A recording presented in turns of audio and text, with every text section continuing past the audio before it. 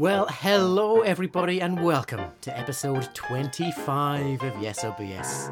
I am Anthony Edmondson, voiceover Tony, with my very good friend, Paul Anthony Jones. yeah, who is also known as Mr. Haggard Hawks. Yeah. The quarter century, we've reached number 25. I know, it's only taken us about 4 or 5 years or something. I think it's taken us a quarter of a century. At this rate, we'll reach episode 100 in about 100 years. In our dotage. You know, I'm not feeling very confident about today's episode, you know, Paul. Right, switch off now, everyone. You know, it's like I'm kind of comparing it to last week when I had an absolute disaster. I can't remember last week's. Well, you might remember I mistook Bristol for being in Devon, That was it. and I was so desperate for a theme. My last fact was sellotaped together. Oh, yes. It's I'd sort of- vaguely, I'd sort of shelved it in the recesses of my brain because I didn't want to revisit it ever again. I lie awake at night thinking about how terrible my facts are sometimes. You obviously just have no input into this podcast. I'm just always confident about everything I do. Of course you are, Just Paul. go blindly through life. Just That's it. Ignorance is better. Ignorance, It's absolutely. not confidence. It's blind ignorance. absolutely. Yeah. Speaking of which, I was waiting for 4 days for you to reply to a text this week. Confidence things or happen. ignorance? Well, no, it was a WhatsApp. Oh, So I finally logged into it, and I had about 4,500 unread messages from you and all our mates. Like, I can't be bothered to go through all of that. They were all from me. It's like 45 messages. When are you doing the podcast? When are you doing the podcast? Just sent every hour until you answered. No, pretty much. But as I said, I'm not massively confident. Yes, right. So what subjects you got planned here? Roman history? No, I told you. I keep telling you, I'm not doing Roman history I'm this just season. waiting for it to come back up. It might eventually. We don't know. I'm doing Asian history today. Right, okay. What? Japan or China? No, actually, it's neither of those. Oh, okay. I've also got some kind of interesting scientific theory facts. Science, really? No wonder you're not confident. Well, I haven't got the best back catalogue of science facts. And I'll not give any spoilers, but this is why I'm not confident, because my last fact, I've kind of literally built it around a joke that I came up with. So, it's gonna work. It's been a while since you shoehorned a joke. It's gonna in. work. It's gonna work. All right. Is the joke at my expense? They usually certainly are. is. Right, okay. Of course it's at your expense, Paul. That's why I wrote it. Right. Okay. So, let me you're- mentally prepare for that one. Well, you're ready to kick off Okay. with fact number 1. Right. So, as I said, we're doing Asian history today, and we're going to Tibet. Which is technically now in China. I knew it was going to be either Chinese or Japanese history. Excuse me, free Tibet. Well, yes. That's a separate podcast. Let's not get into the geopolitical arguments about Tibet. And in the period we're in, Tibet is an independent state. Oh, okay. So Well, what era are you talking about? we're talking the 7th to the 9th century. Well, it was an independent nation like 200 years ago or something, wasn't it? It could have been was. any point in history. You see, this is why it's not going well. The 7th to 9th century in Exactly. Tibet. Right, okay. And there's no preamble to this fact. I'm just launching straight into this. Okay. From start to finish, is this yes or BS? Okay. So what would you say if I was to tell you that Tibet used to be an imperial power? So there used to be a Tibetan empire. There was a Tibetan empire. Sounds plausible. Am I kind of going in with a bit, oh, this is very believable. Would he really do this? Or is it... What is that? Is that the fact? What I would probably say is that's not a very interesting fact. I'm going to go into more details. Right, okay. So I'm going to... So, basically, have I made up all these facts about the Tibetan Empire? Right. Or is this completely true? Okay. Okay. So at its height, between the 7th and 9th centuries, Mm-hmm. the Tibetan Empire covered all of Tibet, obviously. Really? All of modern-day Bangladesh, Assam in northeast India, Bhutan, Nepal, and almost a massive chunk of western China. Oh, right. So okay. it was quite powerful at its height. The Tibetan army actually occupied Xi'an at one point, which was the capital of the Chinese Empire at the time as well. All right. Okay. So this was a time when Tibet was kind of taking the fight back to the Chinese. Right. And there's a Chinese historian called Do Yu, And it was from this Chinese historian that we got quite a few insights onto the Tibetan Empire. Right. For instance, on the Tibetan army, he said the men and horses all wear chainmail armor.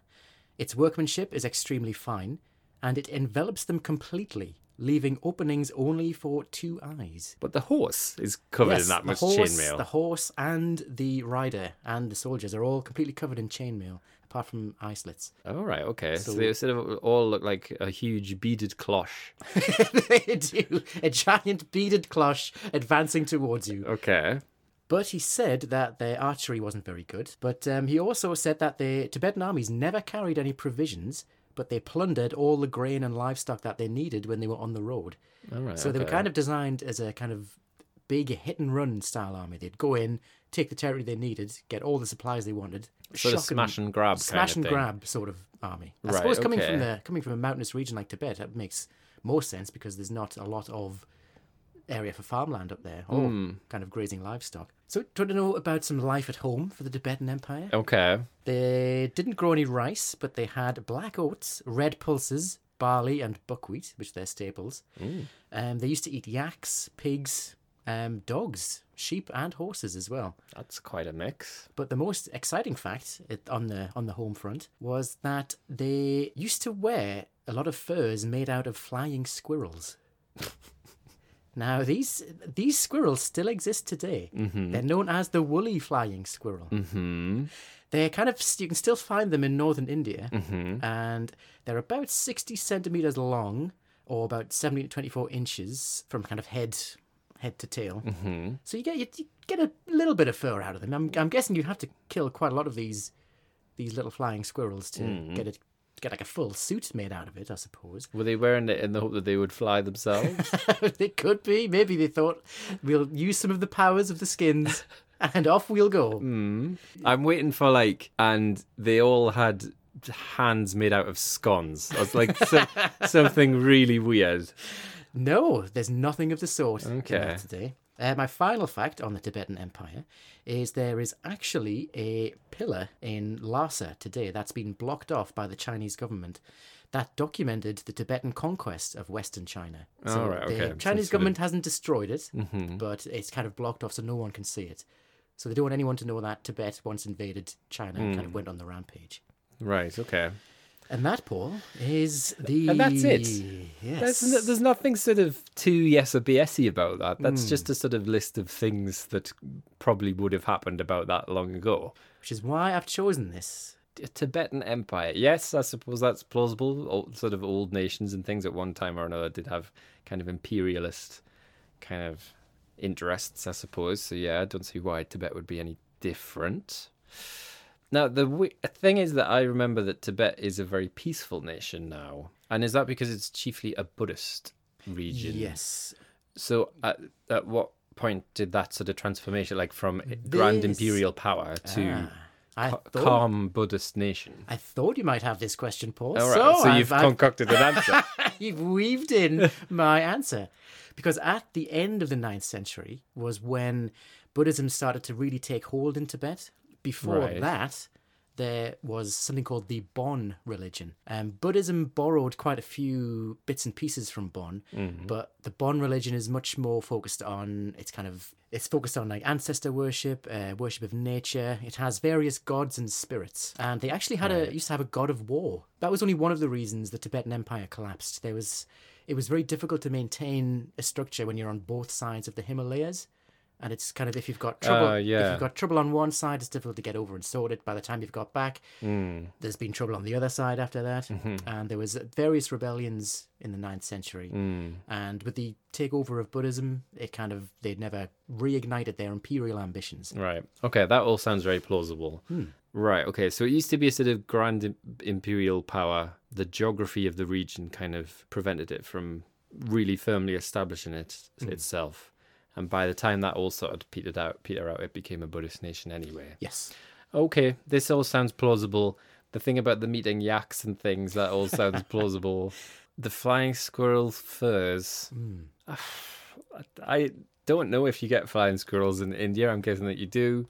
Yeah, that sounds plausible. Like I say, there's nothing. The horse covered head to foot in chainmail is a little unusual. That would look like a sort of colander was walking towards you. Again, like that history is very strange. There's nothing kind of, there's no Colombians eating banknotes level crazy This here. may be the most level-headed fact. This is just like a fact. It's just like a history lesson. There's nothing to kind of make you sit up and go, wow, this is weird. So yeah, on that basis alone, I could completely see you going, right, I want to write about Tibet, but I also want to win the game. So I'm going to write something very bland and very just sort of staid and normal to kind of make it sound plausible. I could see you doing that, but also at the same point, there's nothing there that makes me think that this is madness. So yeah, I think this is probably true. I reckon there probably was at some point a Tibetan Empire. Final answer? Yeah, true. This entire fact is true. Ah, that's Well done, interesting. Paul. Yeah, you would kind of think of it today, like I was saying, as a very sort of peaceful kind of keeps itself to itself kind of nation. So that is interesting that it used to have a much more kind of imperialist history. And I was trying to double bluff you there.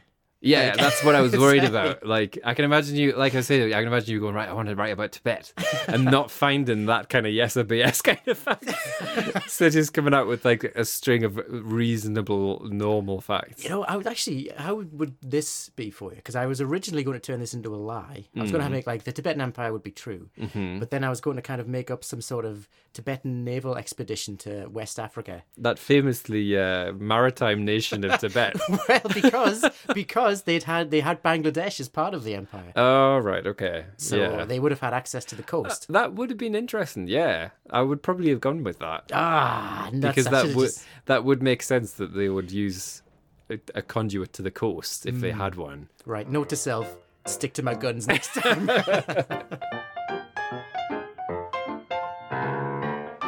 Right, that was quite an interesting fact to start off with, even though it was sort of, there wasn't that burning yes or BS in the middle of it. So, I'm going to start with a little quiz this time again for you. We've done one of these before.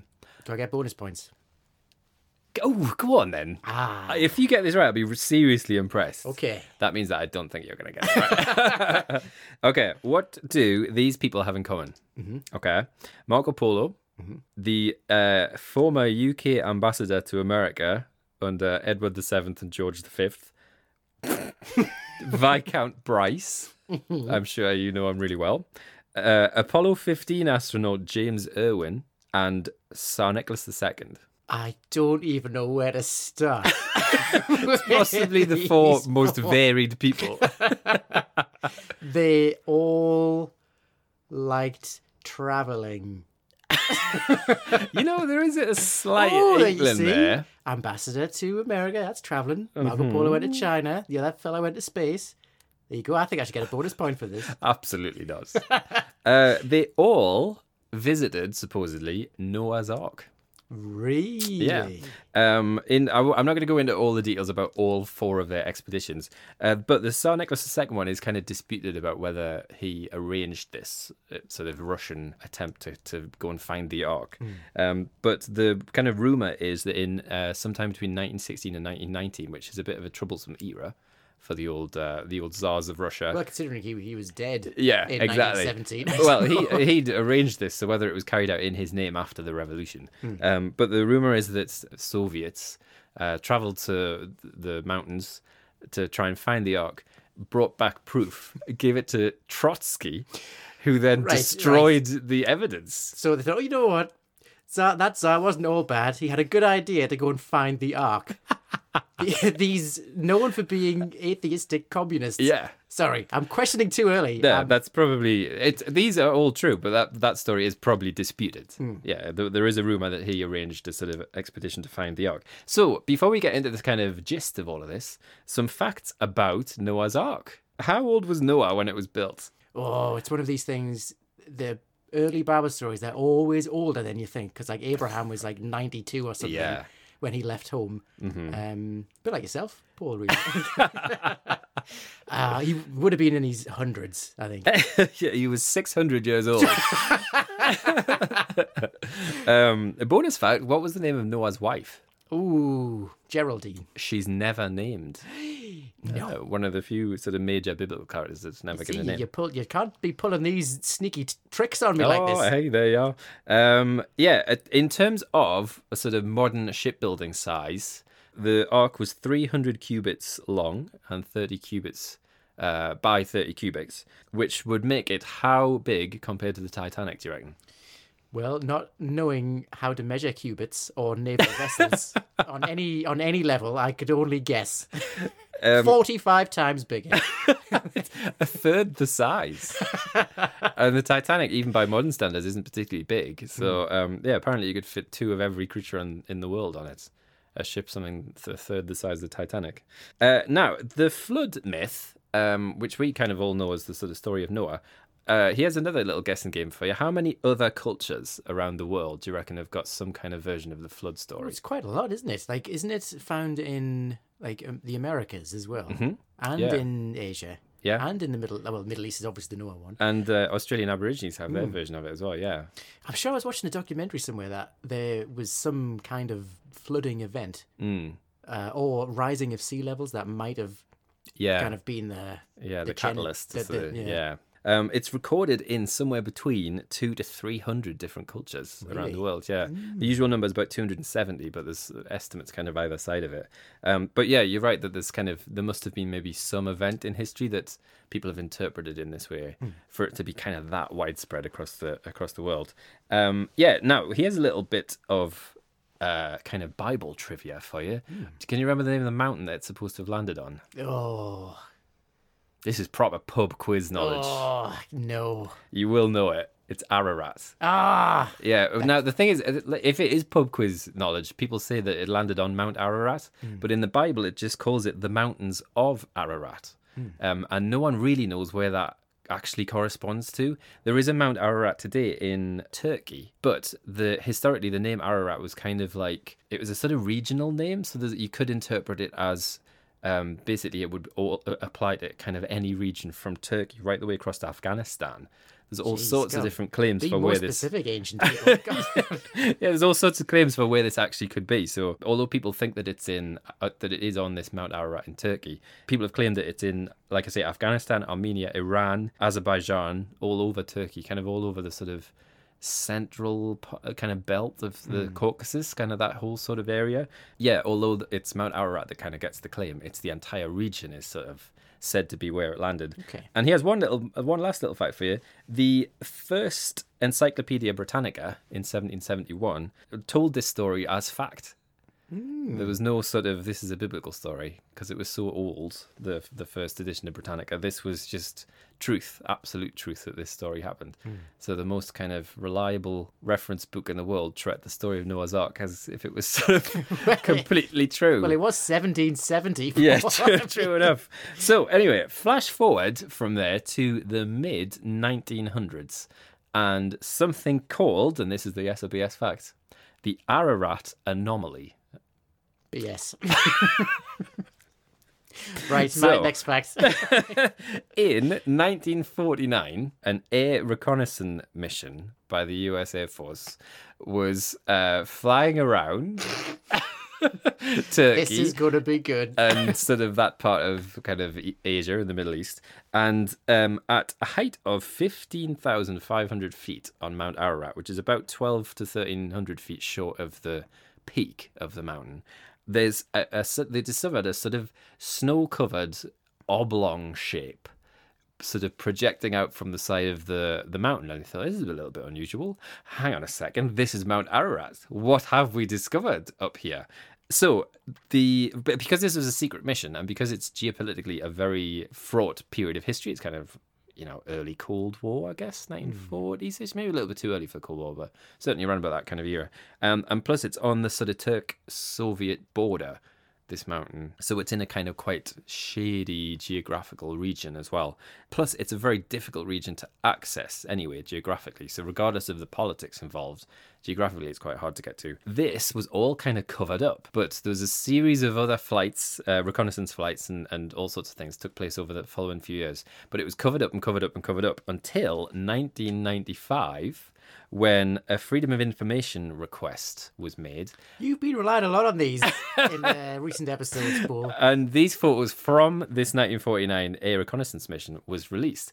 And lo and behold, not on the peak of Mount Ararat, but as I say, about 1,000 feet down from that, there's this very bizarre shaped bar sticking out from the side of the mountain, which is now called the Ararat Anomaly. And the creationists of the world will say that this is proof that Noah's Ark is actually up there on this mountain, and there's this huge conspiracy to cover it up because it proves that they're correct in what they think and all the rest of it.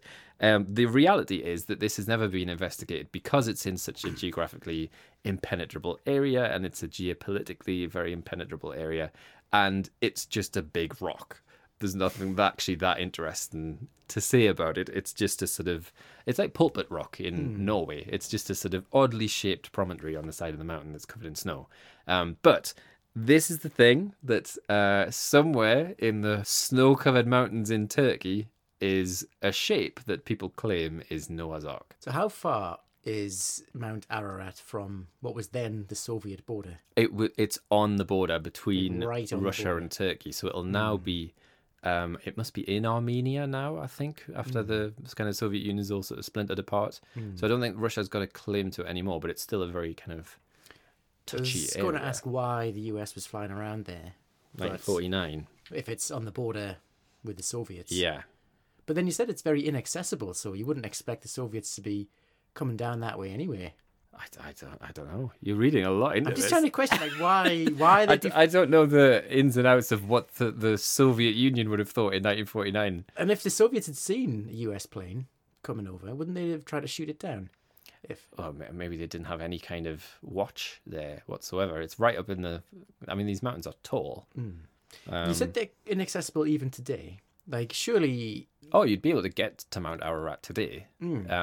But it's kind of like, think the Himalayas. It's a sort of very vast mountain range. It's not like there's sort of a mountain with a nice road around it and a path up the side of it. But no one's ever climbed it to have a look? No expeditions? Oh, that's a good question. I don't know where that Mount Ararat has ever been summited. I'm guessing that it has, Must have been. because it's a very famous mountain. And those names that I gave you at the start, the ambassador, James Bryce, Viscount James Bryce, he climbed Ararat, not all the way up to the top, so he didn't see this kind of promontory, but he went past the tree line and discovered, he said that he saw sort of hand-hewn timbers past the tree line, which he claimed was proof that there was something up there that was made out of wood. And he didn't take a picture or anything? Or... Well, he was up there in 1876. Oh.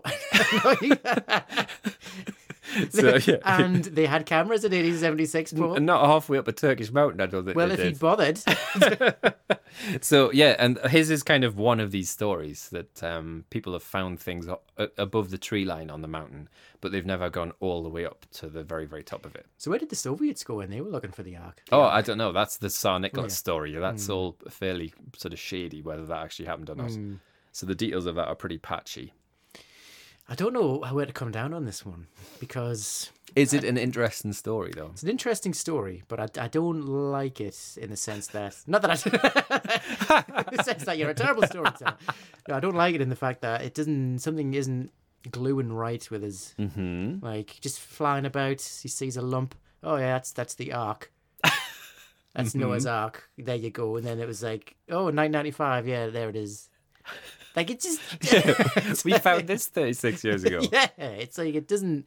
But I'm actually going to say this is true. I'm going to swing down on this. These being last true. minute changes. Some of these have worked in the past. They have, and I think it's going to work again, because I'm thinking last week, you had those nuclear bomb stories where 2 nuclear bombs fell out of a plane. Oh, yeah. So you're loving your Cold War facts. I can't remember these that, days. though. You see, I remember.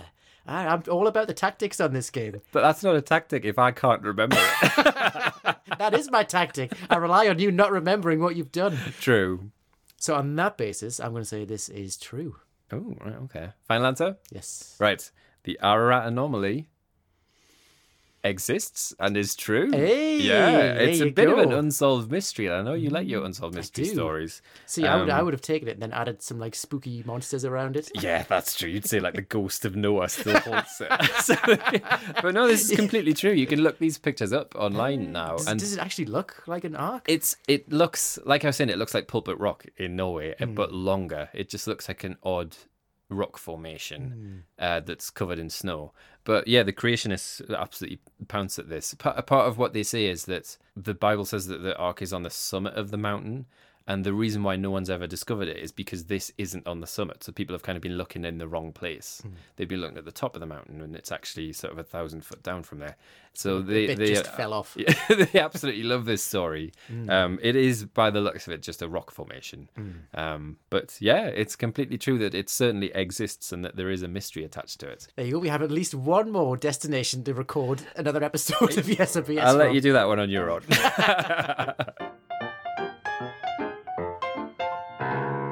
So, well done to me. Nice fact though, Paul. Noah's Ark, another place to visit. I don't think we've done a Bible story We before. haven't. It's kind of opened up possibilities. I'm thinking of other Bible stories to do next. Oh, God, it'll be like Methuselah wrote a recipe book.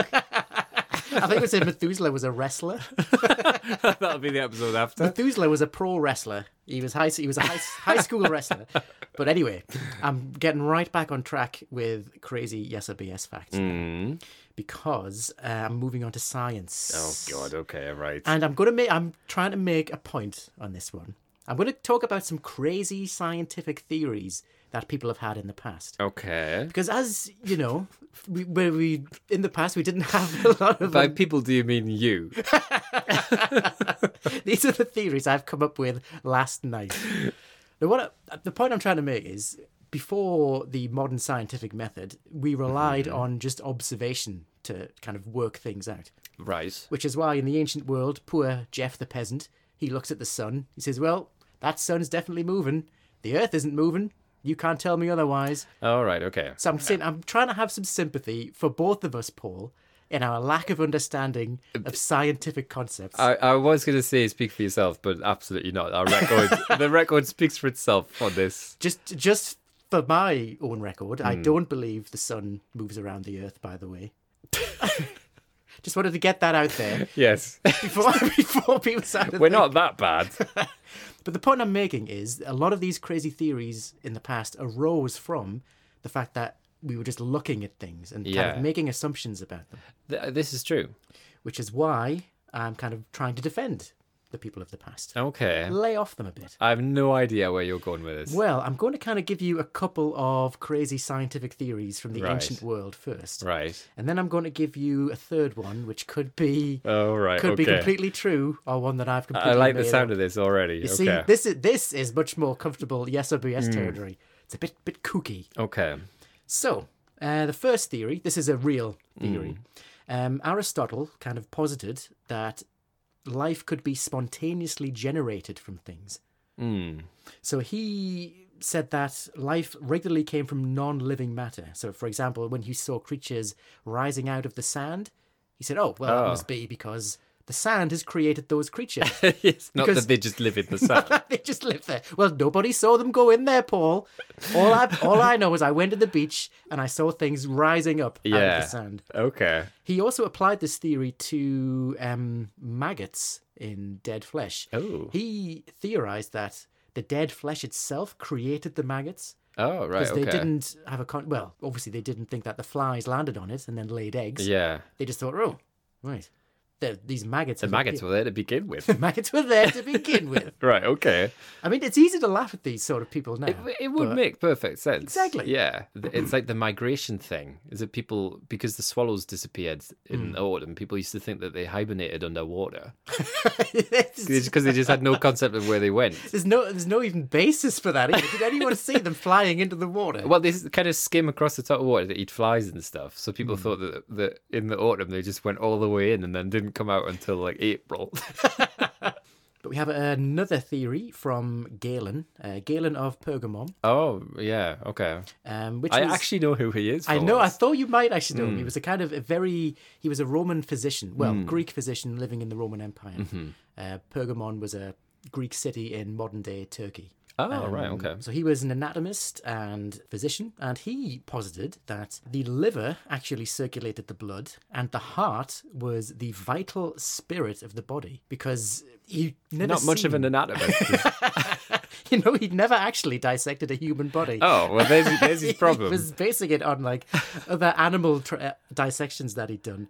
But in his mind, he was looking at a heart, and he'd never seen a heart pump blood, because you'd have to kill someone or kill the animal, and you can feel it in your chest all of the time. So to him, it was like, this is a vital spirit.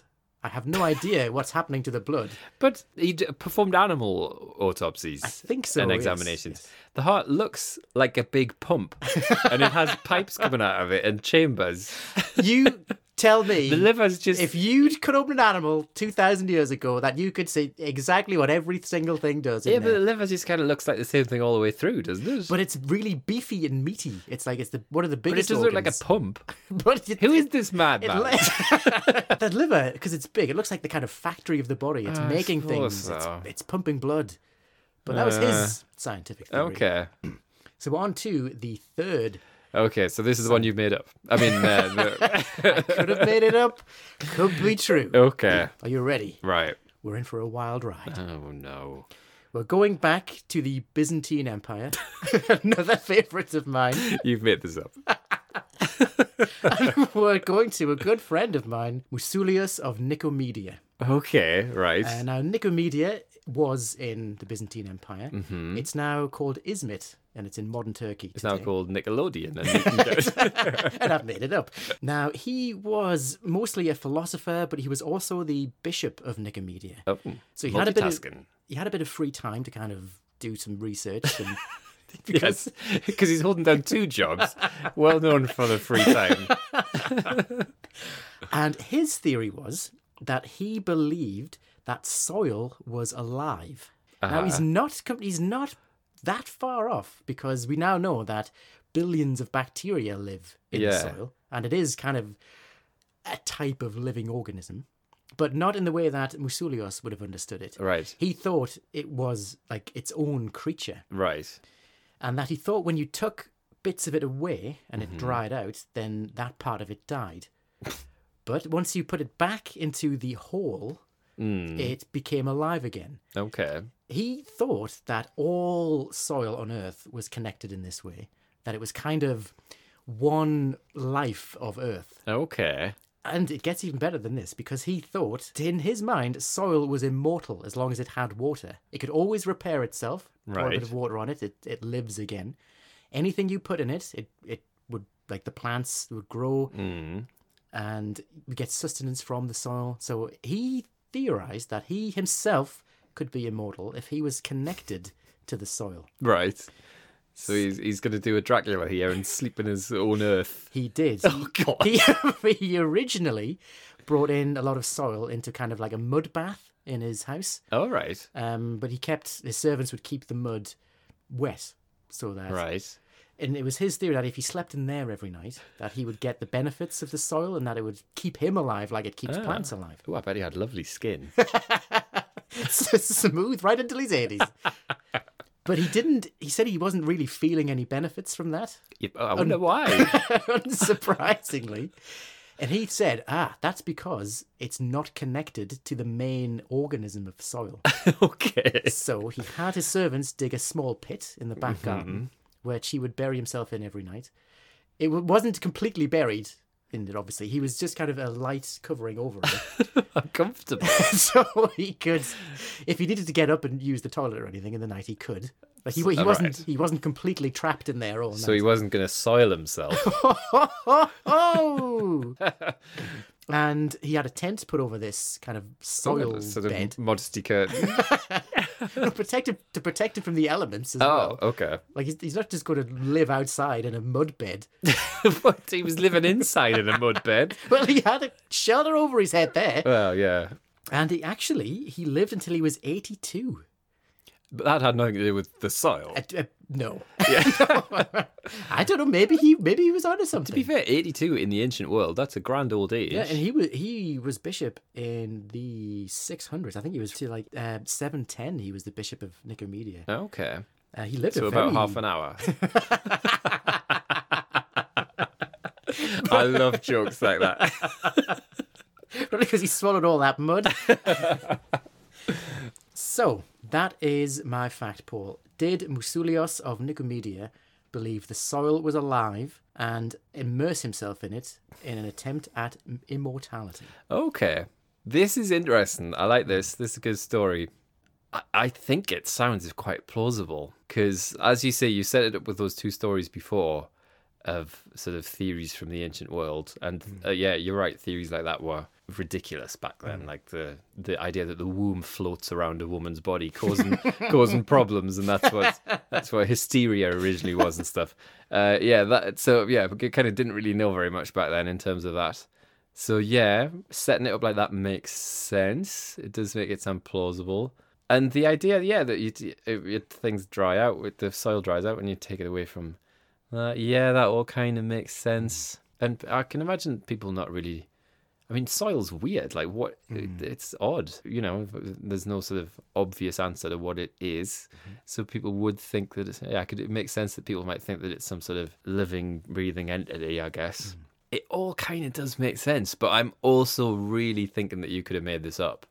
Got two good stories. You throw in a weird person from history and concoct some nonsense and make it sound as plausible as possible. The whole thing about sleeping in an earth bath has kind of thrown me off a little bit. It is sort of Dracula-esque. And then because it wasn't connected to the outside, he decided to sleep in a pit covered in soil. In the back garden. Yeah, with a tent over it for modesty, so his neighbours don't look at him. That is what's sticking out for me. And it might be enough to make me say this is BS. So the mud bath would have swayed you, but the mud bed pit in the back garden I think was a step too far. I think the whole thing of him sleeping in soil, I think, is maybe a step too far. I can see him, if he thought that kind of carrying out sort of experiments and things, sleeping in a pit or sleeping in a bath. I found that a little bit unusual. Like, what did his wife think? Was she there as well? I don't know. Not going to get much consummation. I don't know if he was married, being the bishop. Oh, true, yeah. So this is bringing me down onto BS, even though I think this is very, very, very plausible. I think I'm coming down on the side of this maybe being made up. Is that your final answer? Yes, I'm going to say this is BS. I think I might regret that, but I'm going to say it's BS. Musulios of Nicomedia is completely made up. Even the person. Oh, really? I don't know who the Bishop of Nicomedia was. The whole shebang was... The whole shebang's made up. See, it was this thing of sleeping in a mud bath and then, this isn't quite cutting it for us. It needs to be outdoors. Like, where did you get this from? That was just one step too far. I see. Yeah. If I'd kept it in the mud bath indoors, would you have... Maybe, I don't know. It's this thing of like him wanting to be immortal, and I don't know. You nearly had me, but there was something not quite there with that. I was going to use one extra fact in inverted commas, that he observed the fact that trees never seem to die. That they would kind of sprout fruit every year for hundreds of years, and no one could remember that tree not being there. It must be because you're connected to the soil. Maybe that would have swayed you. Maybe, but then still you've got someone sleeping in a pit in his back garden. It's literally just what I plan to do tonight. What was this name again? Musulios of Nicomedia. Where did you get that from? I bet that's like the name of a takeaway around the corner. Well, I googled Greek names. Oh, God. And then I looked at Byzantine cities. Because I'd heard of Nicomedia before, so I knew that existed. Oh, yeah, it is modern Izmit in Turkey as well. Right. So that does it. That's the only thing true about this entire fact. The name of his bishop. Why did you say he was a bishop, and what was his other job? Philosopher. Oh, right, okay. Yeah, that makes sense, I suppose, in the ancient world. Oh, well, almost, but not quite. Well, time for me to go to my mud bed. Listen to the next fact. Right, you so nearly had me with that. Yeah, but not quite. So, from the ridiculous to the even more ridiculous. Oh, God. Now, I know it's normally up to you to throw in terrible jokes, but I'm going to tell you a joke. Oh. And I'm going to tell you it in Japanese. So I should set this up that Anthony, you lived in Japan for 3 years. Yeah, I don't think I've ever mentioned that on the podcast Yeah, before. it comes up every now and then. It's completely brand new information to anyone. If you knew Anthony, you probably wouldn't know that because you've come back from Japan unable to speak Japanese. I could when I first got back. To be fair, yeah, you've probably just got a bit rusty, have you? Oh, a bit. Yes, you've Rusted to pieces and fallen apart. Not rusted, you've full on oxidized. So you'll be able to correct me, no doubt, in my pronunciation I of all won't of this. at all. Okay, so there's two people talking here, so I won't put on different voices, but imagine these are two people. First person says Hawaii ni hashain ga inai, and the other person says naze, and the other person replies Hawaii kara. I don't get it. There's my joke. So that reads like this. There are no dentists in Hawaii, says the first person. And the other person goes, why? Which I think must be naze, is that right? And the reply is, their teeth are just so good.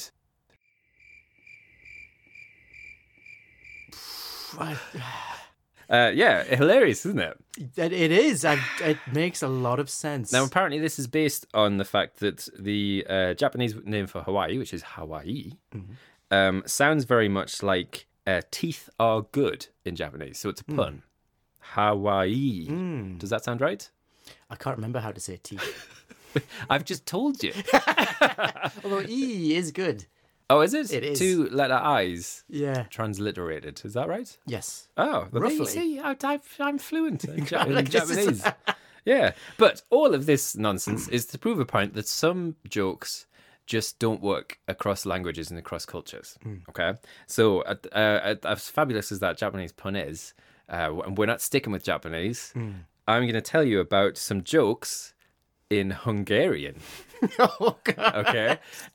So this is the SBS fact. I'm going to tell you the facts, and then I'm just going to give you all the jokes. Okay. Hopefully not in Hungarian. Oh no, these are all English. I don't actually thank have God. the Hungarian because in Hungarian there is, you know how we have like sort of doctor jokes.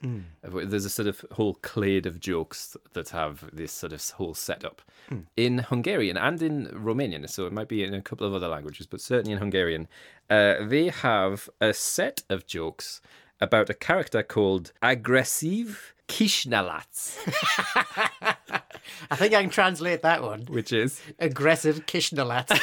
well, Kishnalats is the Hungarian word for a piglet. Oh. So it literally means little pig, actually. Oh, not aggressive piglet. So yes, so the character is aggressive piglet. Oh, right. So aggressive Kishmalats. Silly Winnie the Pooh took a turn, didn't he?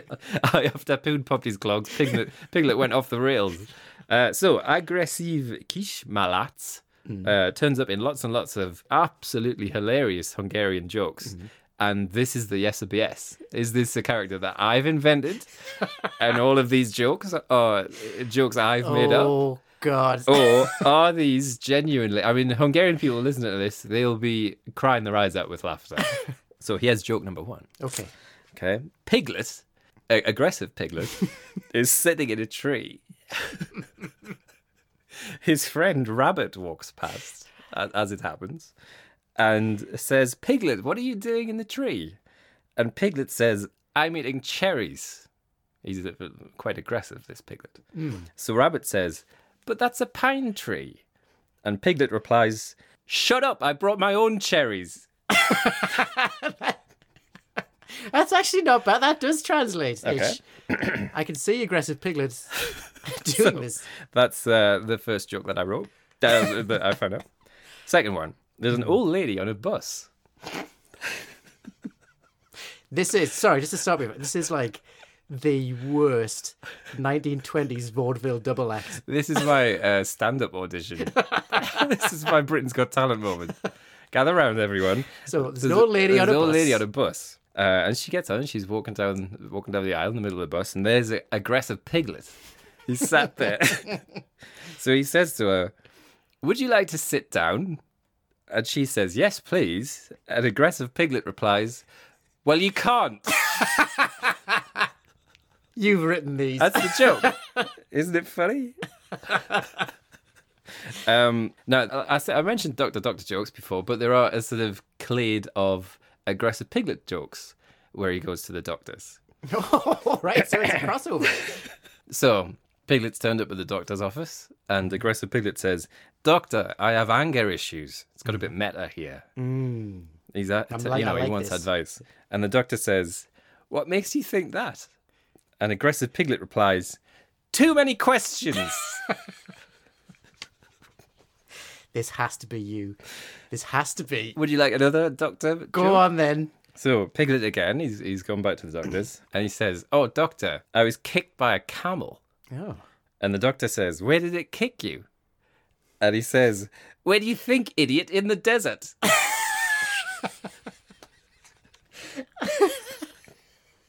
Are there many more to end this interminable suffering? 3 more. 3, oh God. Now, so there's a set of jokes that are about him going to the doctor's, but there's also a set of jokes where he comes across various creatures that grant him wishes. Okay. One of these is a magical golden fish. Of course it is. Piglet catches a golden fish in the river, and the fish says, "Aggressive Piglet, I will grant you 3 wishes." And aggressive Piglet replies, "Die."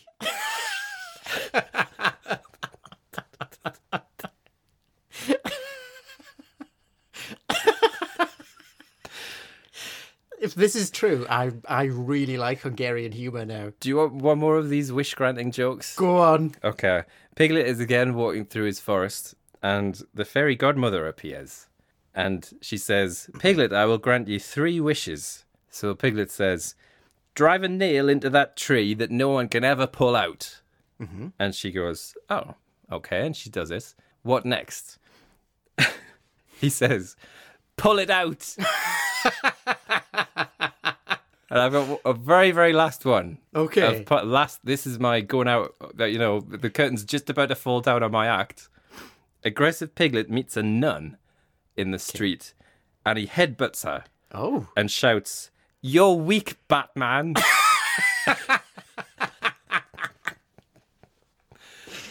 So these, I don't know where to start. That's the end of my stand-up career. But this is proving my point that there are jokes that questionably cross cultures. You said the curtain has gone down on your act. I think the crowd has long gone. I think the curtain's gone down on this whole project. Right. First of... Right. God, if you've written those... You are already having a crisis. I am, because I don't think you would go to that much effort to write that many jokes. I wrote a Dr. Seuss book. Part of me... But you wrote 2 sentences of one, to be fair, Paul. Now, okay, right. It's like you don't know where to begin. Okay, I've got my thoughts together. Right. You have either Googled the Hungarian for aggressive piglet and then written these jokes yourself, or these are genuine jokes and aggressive piglet is a thing. Yes. I really hope That's aggressive the decision. I really hope aggressive piglet is a thing. I would watch a full hour set of aggressive piglet because some of those jokes were really good. And if you... I like how this was a whole point to prove that jokes don't move across cultures, and you laughed at all of them. It's because they're so ludicrous. That always translates well with me. That sort of stuff. I don't think he would have written that many if it was a lie. Maybe I created this character and just had so much fun that... You're telling me you sat in Starbucks this morning and created the character of aggressive piglet and wrote about 8 jokes? And I don't think you would write a joke about headbutting a nun. I don't think that's your M.O., Jones. Well, it's a chapter in my autobiography, but it's not a joke. I think this is completely true, and I love aggressive piglet. If you've hoodwinked me on this and you've written all of these, right, I'm going to say it's true. Okay. Final answer. There are a set of jokes in Hungarian about an impossibly rude pig. Oh, God. This is totally something you would do to trick us as well. No, it's true. It has to be. Okay. Final answer? Yes. all of those jokes Please be true. and Aggressive Piglet is completely true. Ah, thank God. There's dozens of them. That is amazing. Yeah, and Aggressiv Kishmalatz is like a real character in Hungarian humor. But you say humor doesn't translate, but a lot of the times it does, I think. The more of these that I was finding, it was kind of like the payoff is just so ludicrous that you've kind of got to laugh at it. That's why I love it. But the thing is, like, surreal humor can be, well, it's not really surreal humor. It's just more aggressive Yeah, humor. But that can be popular over here too. I mean, like needlessly aggressive. yeah, like, that's what makes it so funny. Like, take that, Batman. That's what makes it so ludicrous. That is my kind of humor, and I am going to research Aggressive Piglet. Yeah, give it a Google. Yeah, I'm sure there must be like a web series that's like animated all of these or something. So, depending on how famous Aggressive Piglet is, I think you could genuinely get a stand-up career going on. That was actually genuinely my audition right there. So, I'll play Piglet, and you can play Rabbit, and we'll have just two other worlds. if we don't become millionaires off the back of that, nothing will.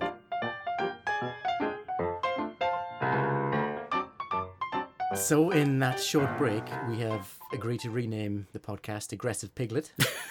And we only tell Aggressive Piglet jokes from now on. Yeah. An hour of them every week, everyone. But how do I follow that? That's Yeah, true. Yeah, like how do you follow that? I feel like I'm on such a come down with this next fact. I feel like we should just wrap up early. It's a draw, that'll do. But for my final fact, I have a joke in here of my own. Oh no, I forgot you had a joke. But after the Aggressive Piglet, I'd say it's nothing. But it's at my Nothing. expense. It's at your expense, so that makes it better. Okay, come on then. But you might remember last week I mistook Bristol for being in Devon. Yes. So I felt I've got a lot of making up to do to the southwest.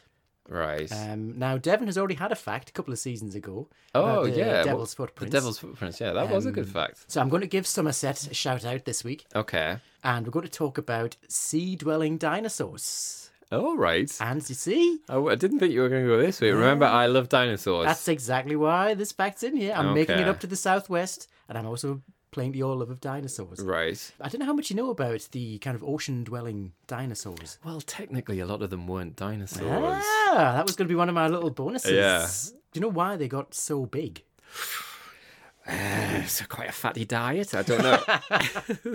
Well, actually, there's some theories around that based on kind of how the modern blue whale has gotten so big. Yeah, because there is the thing of you couldn't be that big on land because you need the water to sort of support your weight. That's one of the reasons. But as I was researching this, there was an interesting fact about kind of the evolution of the blue whale. Oh. That the reason it's a mammal is because it was a mammal that had gone back into the water. Yes, I've heard this before. That kind of fish came out on land and became mammals, and then some mammals returned to the sea. Which seems like an odd decision to make. Exactly.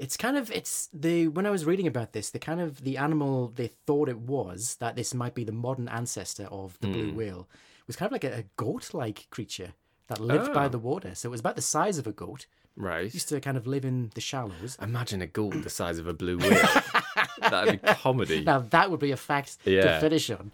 So it's just kind of it started to forage more and more in the water for its food until Right. eventually, over the course of several million years, it started Yeah. to evolve into the whale that we see today. Right. So when it became an ocean-dwelling creature, it was still about the size of a goat. Right. But they think it took about 5 million generations to get as big as the blue whale. Wow. And one of the reasons is, you're right, because the water supports massive creatures, which is Yeah. why there were so many terrifying ocean creatures Yeah. around the time of the dinosaurs. My favourite is, of course, the plesiosaurs, A plesiosaurs, which have yeah. the really long necks. Yeah, that's what people think of the Loch Ness Monster Exactly. is or something, It's isn't one of it? my favourites. I'd love to see them come back.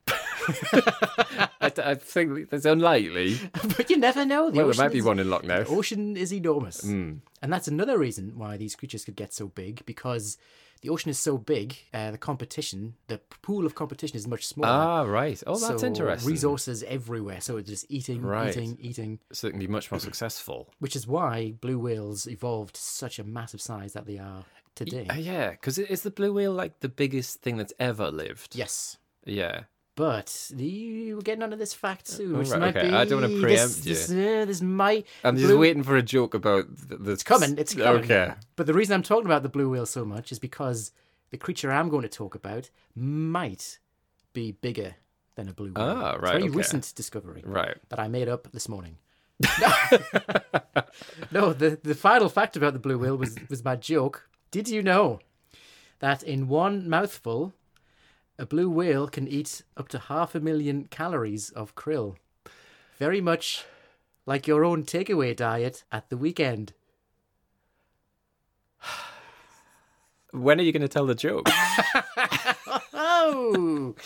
So we've got a bit of context about giant sea creatures now. Right. About why they got so big. Mm-hmm. And actually, that's one of the reasons why most of the dinosaurs didn't get as big as the blue whale, because they were competing with each other.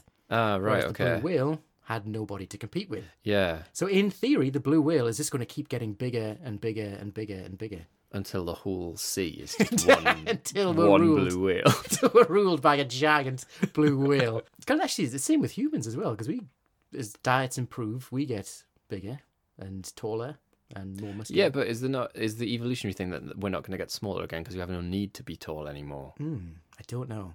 I've done so much research on the evolution of the blue whale. I've neglected the evolution of humankind. You've forgotten that we're all going to turn into Morlocks one day. But so bringing it back to Somerset now. Okay, And have you ever heard of the ichthyosaurs? I have. I thought you might have done, being a fan Fish of the- lizard, it means. Yes. Oh, you're just stealing all my little Oh, bonus. sorry. Jump in there with an etymology So, fact. do you want to take this fact over? But my fact is, so from here on, is it yes or BS? Okay. Was there a giant ichthyosaur skull found on the Somerset coast in 2016? Now, this ichthyosaur skull, it's about 205 million years old, and it was found near the tiny hamlet of Lilstock on the north coast of Somerset. It was found by a man called Paul de la Salle. He was a fossil collector, and he was the co-author of a study that was written after they found this. So it wasn't the full skull of the ichthyosaur, it was a 3.2 feet long bottom jawbone, which they extrapolated would be about the size of a blue whale, if not slightly bigger than a modern blue whale. All right. So they found the world's biggest ichthyosaur. They estimated it about 29 meters to 30 meters, Right. and that's about the size of a blue whale. Right, okay. If they can find more of these bones on the coast and confirm that this was the biggest ichthyosaur that ever lived, then the crown is taken away from our friend the blue whale and it goes to the Somerset ichthyosaur. But that is my Okay. fact, Paul. Nice little one to finish with. Yeah, Believable, that's but is it 100%? This quite often happens with when they find sort of dinosaur remains and things. They'll find like half a rib or something, and they'll go, you know what? I bet it was the size of a skyscraper. And then when they find the rest of it, it's like, you know, it's just like the size of a TV. So yeah, the idea that it was only just a sort of fraction of the bone, that makes sense. An ichthyosaur that was that big that long ago, that's... Now, I did take this into account because I researched the average size of British ichthyosaurs, well, the ones that were around the British Isles, and they were usually much smaller, about 5 to 15 feet, maybe. Right. So they weren't the giants of the ocean that this one was. Okay. They did get some big ichthyosaurs, but... Okay. And is it sort of... you're saying ichthyosaur, so is this like a plesiosaur, and it's a sort of long-necked thing? Not long-necked, it's more like a really fat dolphin. It has a very long snout, though. Oh, right. Imagine an enormous dolphin, but with a long snout, Right. and loads of jagged teeth. So it's not a sort of Loch Ness Monster shaped It's not thing. a Loch Ness Monster shape. I just Right. brought the plesiosaur up because that's my favourite Yeah. ocean dinosaur. Okay. Right, okay. And, right, so if it's got this really long jawbone, and they found a fragment of it that was about 3 foot long. Yeah, about 3 foot long. From a fragment that was 3 foot long, so say the whole jaw was about 4 foot long. They're basing it on the size of other ichthyosaur jaws, that where they have a full skeleton of, and they're kind of saying what percentage of the full body is the jaw. Is the jaw. Extrapolate that up for this one, and Okay. that's where they've got the numbers from. About, Yeah. This is a difficult one, because that is, again, that sounds really plausible. But again, you know I like dinosaurs. and you want a Somerset fact to recover from your Bristolian knowledge. So have you just concocted this? Or have you stumbled across this in looking for a fact to do with Somerset? It all sort of makes sense. Well, you know what's sticking out is that the guy was called Paul de la Salle, which is my name and the name of our... An old youth club that used to be in our school. High school youth club, yeah. So... It's either a really clever trap or a coincidence. Absolute amazing coincidence. I'm thinking it might just be a coincidence and that this is all true. As long as a blue whale from just the fragment of a skull. They do find a lot of dinosaur remains down the south. Because wasn't the Mary Anning fossil, like the very first dinosaur fossil in the 1820s, she was in Devon or something? Or she was certainly kind of southern England, so that makes sense that it would be in Somerset. I'm tempted to say that this is BS. But it all sounds really plausible. But Are you ready for an answer? Yeah, it's almost too plausible. I'm going to say maybe this is BS. Yeah, the final answer, this is BS, but I think I might have that wrong. But this is BS. This fact is completely true. Oh, that's good, though. I don't mind losing the point there. Even the name, Paul, when I saw Paul de la Salle... That just sounds like a trap you would set.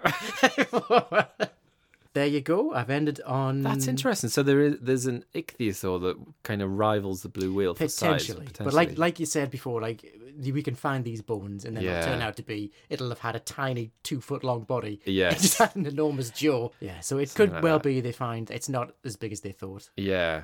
Wow, that's interesting though. Yeah. I think I might have rescued my reputation with the Southwest. Yes. And I'm kind of glad to have given you the point in that respect. Oh, sigh of relief. We have been all around the houses today. I'm exhausted. Yeah, dinosaurs, pigs, Tibet. Aggressive piglet takes the win, though, I think. So we're kind of changing direction one last time, and we're going kind of back into my wheelhouse with some classical music knowledge. And again, we're going to revisit my favourite composer. Oh, God, this is a test, isn't it? Mm-hmm. No, I know this. Last time I asked this, I think you said Wiz Khalifa.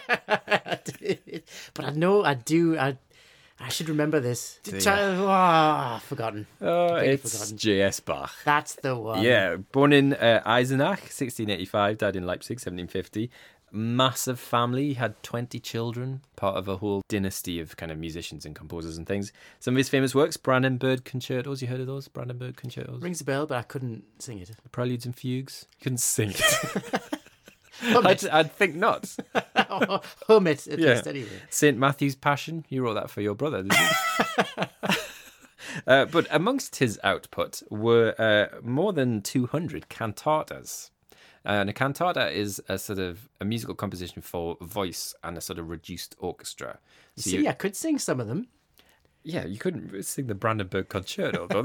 Says you. You could sing a cantata, certainly. Yeah.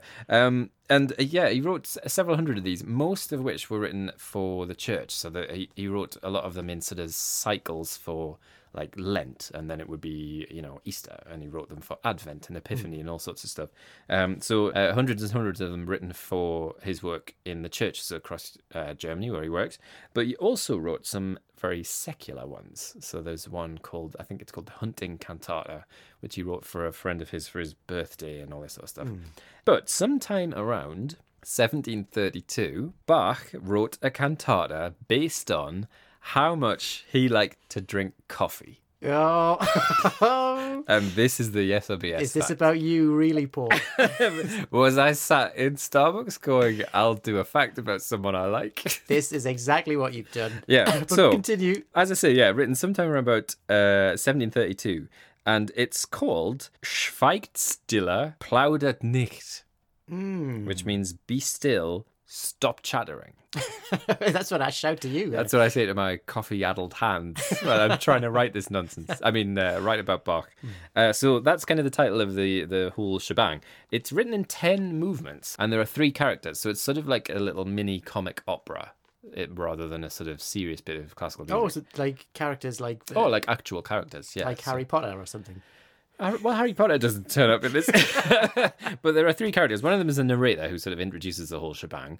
And then there's a sort of old kind of fatherly character called Schlendrian and his daughter Lieschen. They're the two sort of main characters. Yeah, and this whole cantata was written for a string orchestra plus a flauto traverso. Imagine if I disappeared when I said that. You see, Harry Potter is in this. Which is just a sort of old kind of precursor to the modern flute. So that was a sort of one of the solo instruments. But the whole story of this thing, in its sort of 10 movements, is that the daughter is addicted to coffee. And Bach was a big coffee drinker, so his sort of thoughts are being given over to her. And the father isn't very keen on his daughter drinking a lot of coffee. And so they have this sort of comic back and forth across 10 musical movements. The fact that it's 10. So, would you like to hear All 10 of them? not just the plot, but some of the lyrics? Oh, go on then. Okay, so it opens up with, as I say, with the narrator kind of introducing this whole setup. And the first section is Schlendrian. It's kind of bemoaning his daughter's coffee addiction, to which Lieschen, his daughter, enters, and she starts to sort of defend her coffee drinking habits with the words, this isn't in German, by the way, Father, don't be so hard. If I can't drink my little cup of coffee 3 times a day, I would become so upset that I'd be like a dried up piece of roasted goat. Truly for the ages. And then she has a beautiful solo number called Wie schmeckt der Kaffee süß, which is how sweet the coffee is. It's got nothing to do with the fact that I'm currently learning how to speak German. As you can tell, it's working really well. Would you like some of the lyrics to this section? I'd like a cup of coffee to get through the rest of this fact. Is what I'd like, but go on. So the daughter is singing kind of her praises of coffee, and she says, "It's more delicious than 1,000 kisses." And you've made this up. Milder than the finest wine. Coffee. I have to have coffee. This is a musical you've written. And if someone wants to pamper me, bring me coffee as a gift. I suppose it sounds better in German. This is what I was singing to the barista at Starbucks. No, it wasn't. So after that, the father, old Schlendrian, he comes back and says, "No, you don't. I'm still not having any of this." So he kind of argues with her and says, you know, if you don't stop drinking your coffee, I'll stop buying you these lovely fine clothes that I'm buying you. But she says, no, I'll still drink my coffee. I don't care about my clothes. So he says, right, I'll lock you in your room and you won't be able to look out the window anymore. And she says, no, I don't mind about that. And then finally, there's the crux. He says, if you don't stop drinking coffee, you'll never find a husband. And this changes the daughter's mind. She starts to think, oh, you know, maybe I am addicted to coffee. Maybe I am a little bit too jittery these days. Maybe I need to rein this in a little bit. So he goes, finally, I've broken you down. And he goes off to go and find her a husband. And then, crux of the plot is that the daughter now sings a song saying that she is going to write into her marriage contract that her husband has to allow her to drink coffee whenever she wants. And that's the little comic payoff right at the end. And then the narrator comes back out to sort of round everything up. And he finishes it off. Do you want to hear his final words? Go on. Just as the cat does not leave the mouse alone, ladies are addicted to coffee. That's a terrible metaphor. It's like it's so ham-fisted. This was written by Bach. This was written by one of the greatest composers ever. Bach. The mother loves it. The grandmother drinks it too. So who can blame the daughters? And that's how it finishes. I thought it sounded like there's going to be something more.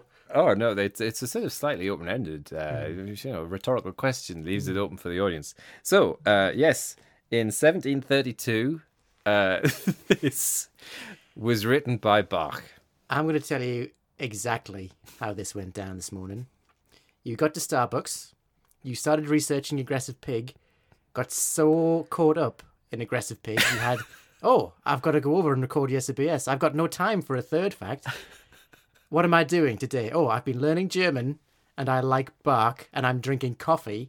I'm going to combine these 3 facts into some bollocks that I'm going to cobble together and make up completely. Tell me if I'm way off on this. Well, for you to have to decide. I think I might have just hit the nail on the head with this one. But let's pretend that this is true. I know coffee houses were becoming popular in the 18th century. Yes. They were a nice place to meet, smoke, have coffee. Yes. I can tell you that this premiered in a coffee house Oh, in Leipzig. did it really, Paul? Did it really? I think you've literally taken some German phrases that you were using today and you've put them into this fact. Is it that transparent? I think it's that transparent. Well done, though. It was a nice story. I mean, but it's just... Bach wrote a He was a cantata. famous coffee drinker. But he wrote about a woman addicted to coffee. It's like, oh, if you don't stop drinking coffee, I'll block out all light to your bedroom. What sort of a threat's that? Well, see, that's why she wasn't bothered She only about drinks 3 cups a day, and he considers that an addiction. But I'd had 3 cups of coffee before I wrote this. I need 3 to get out of this. But no, I think I can't really interrogate this because I don't know much about Bach. So I'm just going to come down on, I think this is an absolute sham that you've thrown together in about 10 minutes before you came over here. Final answer. Final answer? It is. That entire story was true. Bach wrote the coffee cantata in 1732. Wow. I didn't think I could lose any more respect for Bach. And yeah, it even premiered apparently in a coffee house in Leipzig. Wow. Yeah, he was a big coffee drinker, and those wonderful lyrics. I mean, they're so sparkling. I mean, they just jump off the page. They might sound better when they're sung in their original 18th century German. Or not sung at all and left to be forgotten. So we never have to hear the coffee cantata again. I should say, actually, this is quite a famous piece of music, but I decided to throw it in because I knew you wouldn't know anything about it. And I just pieced together what you've been doing this morning. Pretty much. Yeah. But no, completely true. As I'm sure people listening to this will know, yeah, the coffee cantata is a real piece of music. I was bamboozled, Paul. Yeah. So it's a draw. It is a draw. Yeah. And on that note, I'm going to have to get a nice relaxing cup of coffee, get into my mud bath, and read some aggressive piglet jokes. And I'll see you all next week, everybody.